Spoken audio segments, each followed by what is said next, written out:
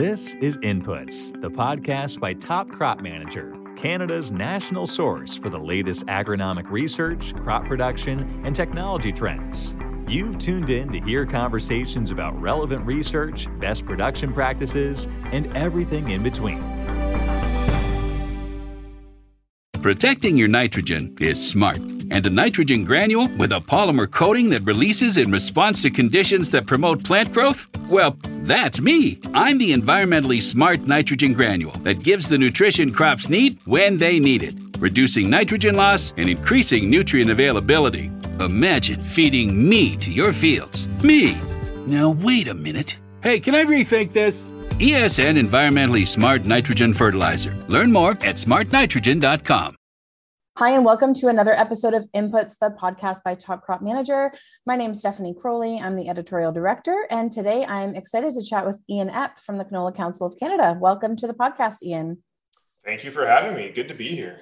Excited to chat. And of course, with you being from the Canola Council, we are going to be talking about canola today. That shouldn't surprise anybody, but for our listeners who aren't really familiar with what you do, please go ahead and introduce yourself and share a little bit about your background and what you're currently doing at the council. So I am an agronomy specialist for the Canola Council of Canada. There's a number of us spread throughout the prairies. So we are agronomists, and so we work as part of the agronomy team. We do all things agronomy, working with growers, with life science companies, with industry on production issues, production, canola, things we're seeing in the field, helping agronomists and farmers kind of across the prairies. Because there's only a few of us, we kind of specialize a little bit. So my areas of specialty are sustainability, and then MRLs are the pesticide lead as well. So looking at kind of that MRL interaction and that getting our crop ready, or once it leaves the farm gates from a pesticide front, how do things look? What do we need to do? What do we need to be aware of? So that's what keeps me busy. I guess been with council for 5 or 6 years, but grew up on a farm in Saskatchewan, and actually was fortunate a couple of years ago to be able to move back to the farm. So when I'm not working for the Canola Council, I get to do a little bit of farming and wear my farmer hat as well, it's a nice blend of doing a bit of both, seeing it from the eyes of industry or agronomists or that kind of front, and then making decisions on the farm as well. Yeah, that's a really unique perspective, because I think, a lot of folks that we speak to are kind of doing one or the other. So it's nice that you've got a hand in both the practical and the behind the scenes kind of side of canola production. So it keeps me very busy. I can imagine. Yeah. So this will also add some really great insight, knowing that you do farm actively as well, on how canola harvest is going on the prairie. So it's currently, as we're recording this, it's the end of August. Our listeners won't be hearing this for a little bit, but things can change really quickly in the matter of a couple of weeks. What are you seeing right now? And you're in Saskatchewan. So what are you seeing specifically there in terms of canola, and how is harvest looking? Do you have any insights on kind of progress or even yield? Or just some estimations that you can make when you look into your crystal ball? It's very early days for canola harvest. Some canolas come off, but I think we're still below 5% or something across the prairie. Like, it's really early days. Early yields have been average to below average, but that being said, I wouldn't put much stock in that. The first canola to come off is quite often, pockets that maybe missed the rain, or agronomically something went wrong. Generally, I would say farmers the poorest canola comes off first. It ripens early because something wasn't quite optimized there, whether it was just the weather or something. So the best canola generally is the latest. So really not so much. I haven't heard of too many surprises. The canola that's coming off early didn't look amazing, maybe, or crops in the area didn't get the rain, they didn't look amazing, so nothing too surprising there. Otherwise, agronomically, we're all like rolling fully into harvest mode. I would suggest, there's still, you hear a little bit of growers warning about late diamondback moths or a few of these insect type issues, but for the most part, that's in the rear view mirror. There's always the little pockets maybe.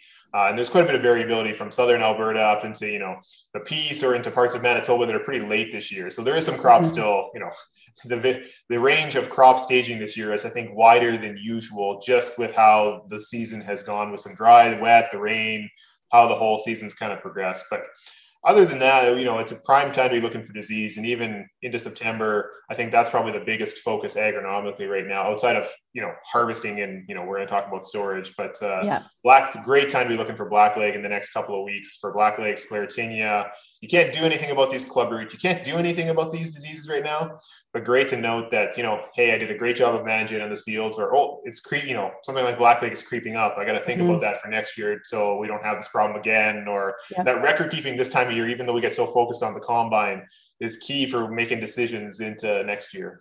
Yeah, it's so true. We've chatted about that every August. It seems like the idea of, keeping your notes together, keeping your data all compiled into one place and making sure that you're setting yourself up to be as successful as possible for next year. And great points about being on the lookout for diseases this time of year as well.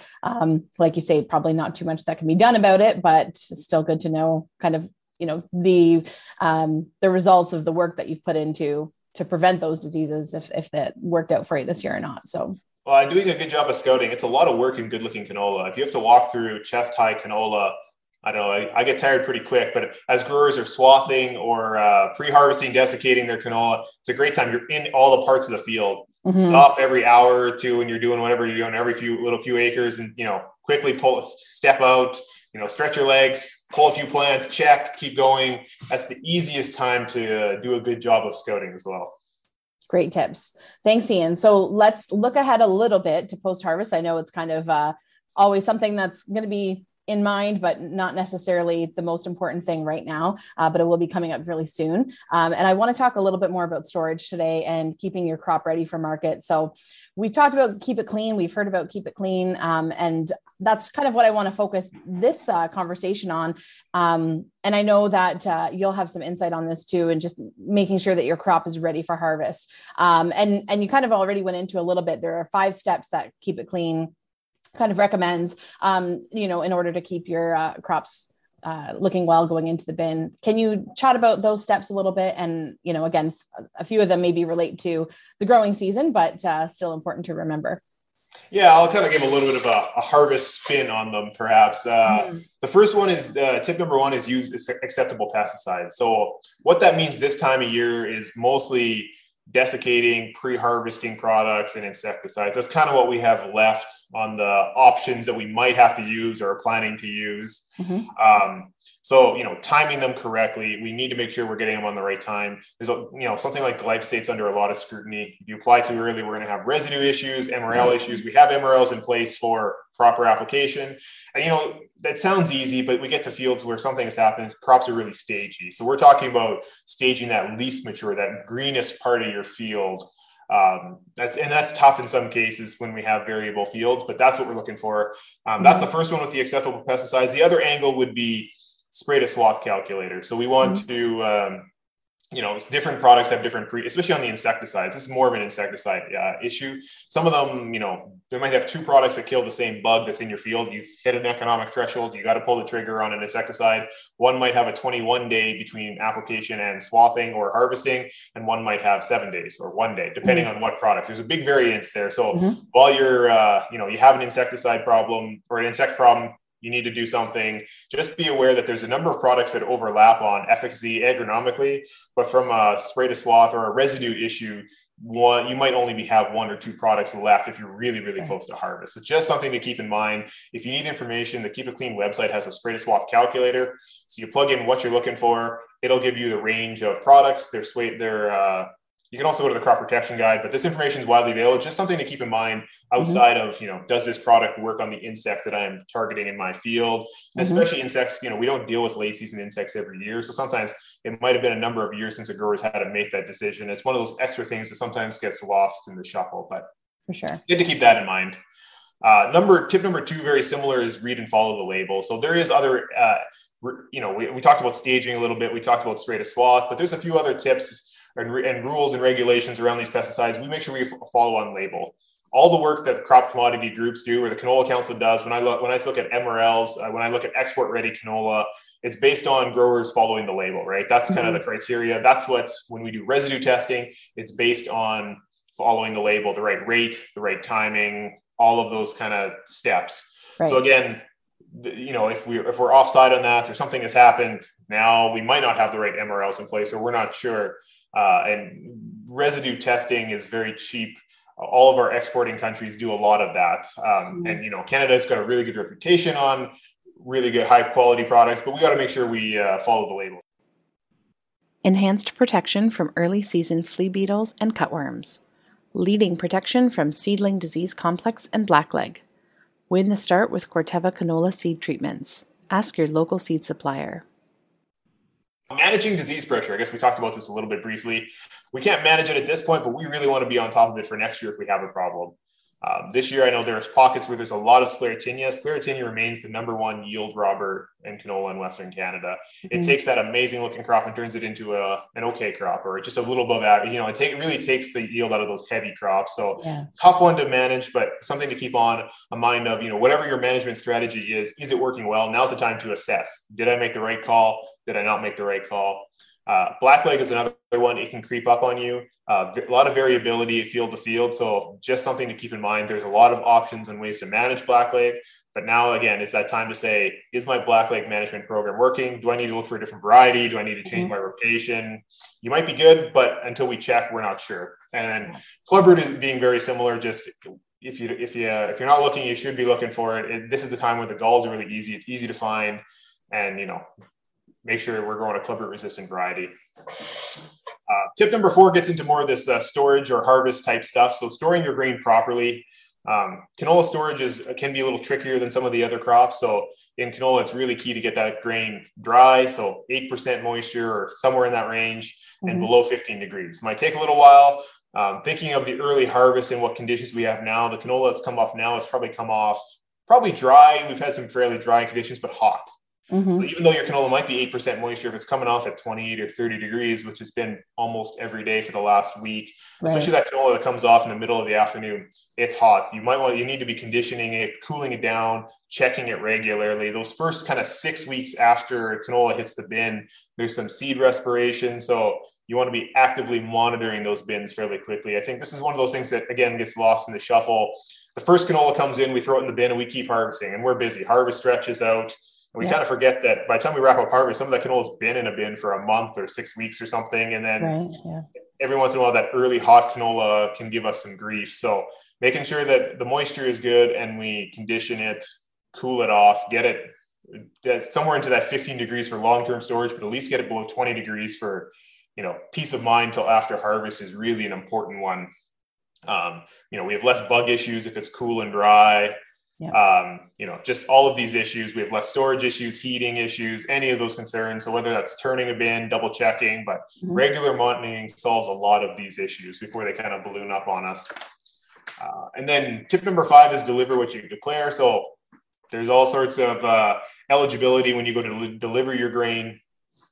We just want to make sure that we're aware of that. What's in those affidavits, what's in those things you're signing, and that you can actually say, I applied this product, but I applied it correctly. No, I didn't apply this one. Your grain buyers are really good to help you through the process, but make sure that, that good record keeping is just, you can, look back and no, we didn't apply that product, or no, we check all the boxes here. That record keeping is probably the biggest thing just to keep in mind.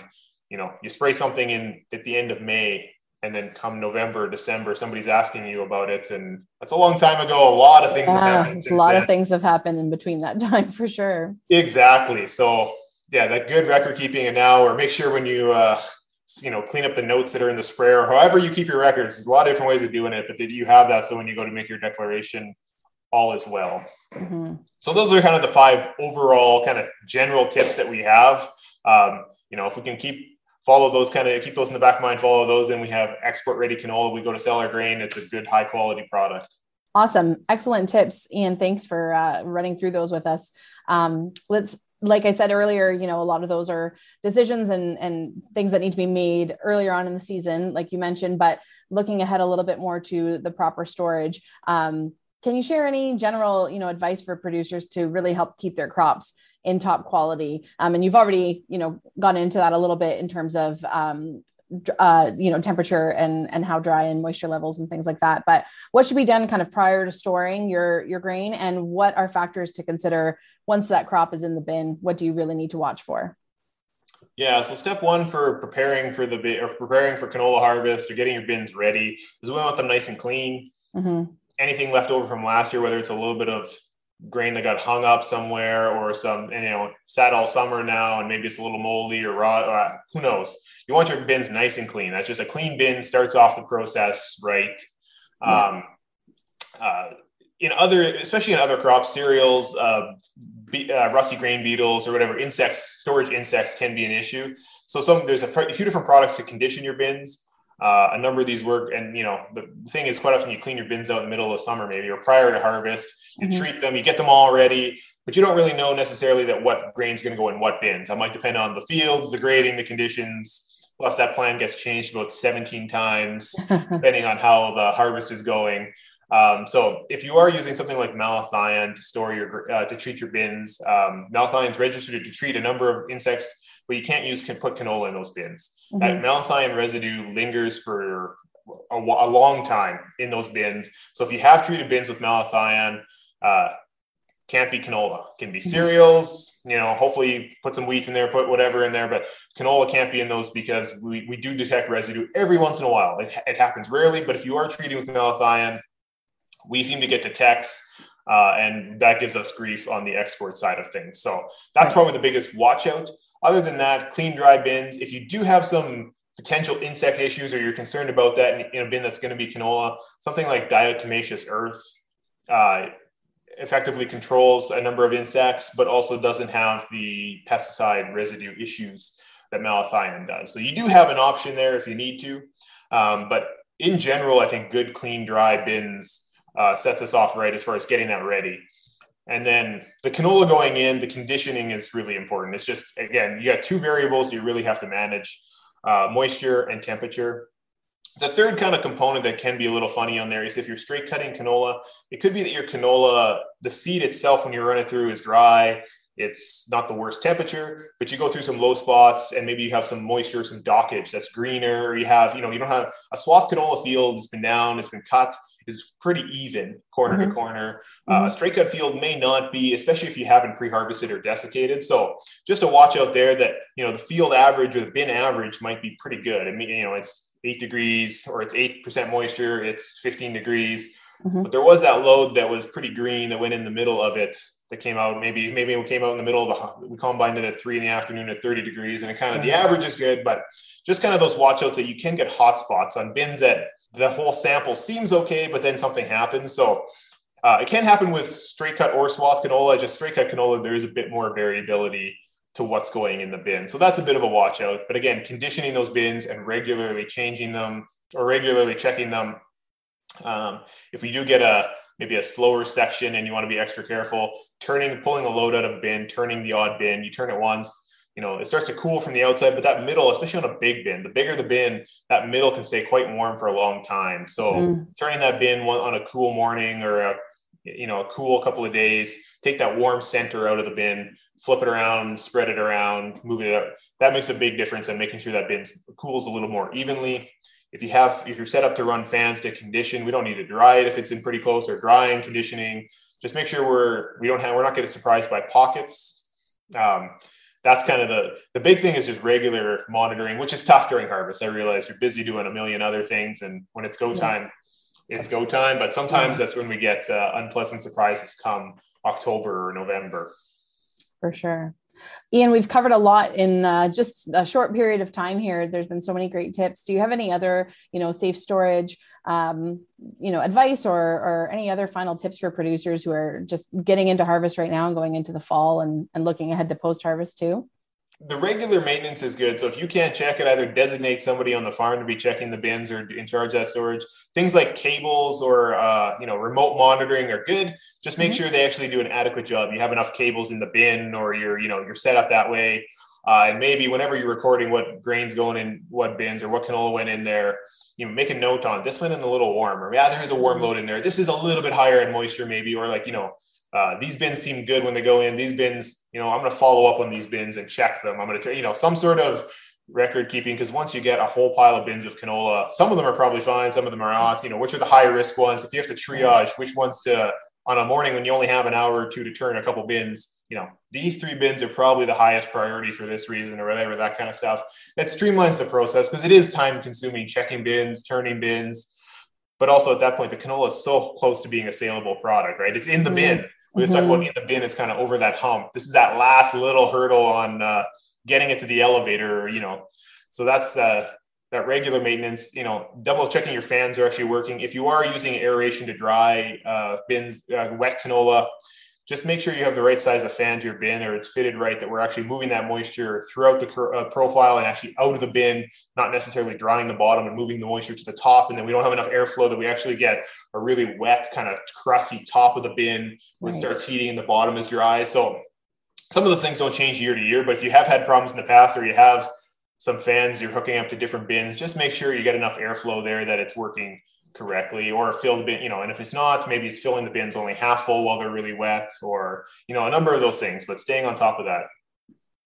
Yeah. And like you said, you've gone through all of the hurdles of the season now. That, you don't want to say the hard part's all the way over, but the big job is done, right? So let's finish it up. It's a good reminder.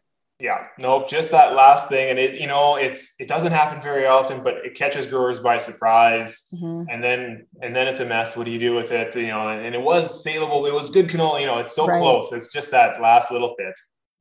Yeah, for sure. All right, Ian. Well, thank you so much for joining us on the podcast today and for sharing all of your tips, and wishing all of our listeners a really good, smooth harvest season and a nice, dry, perfectly temperate crop in the bin for the rest of the year.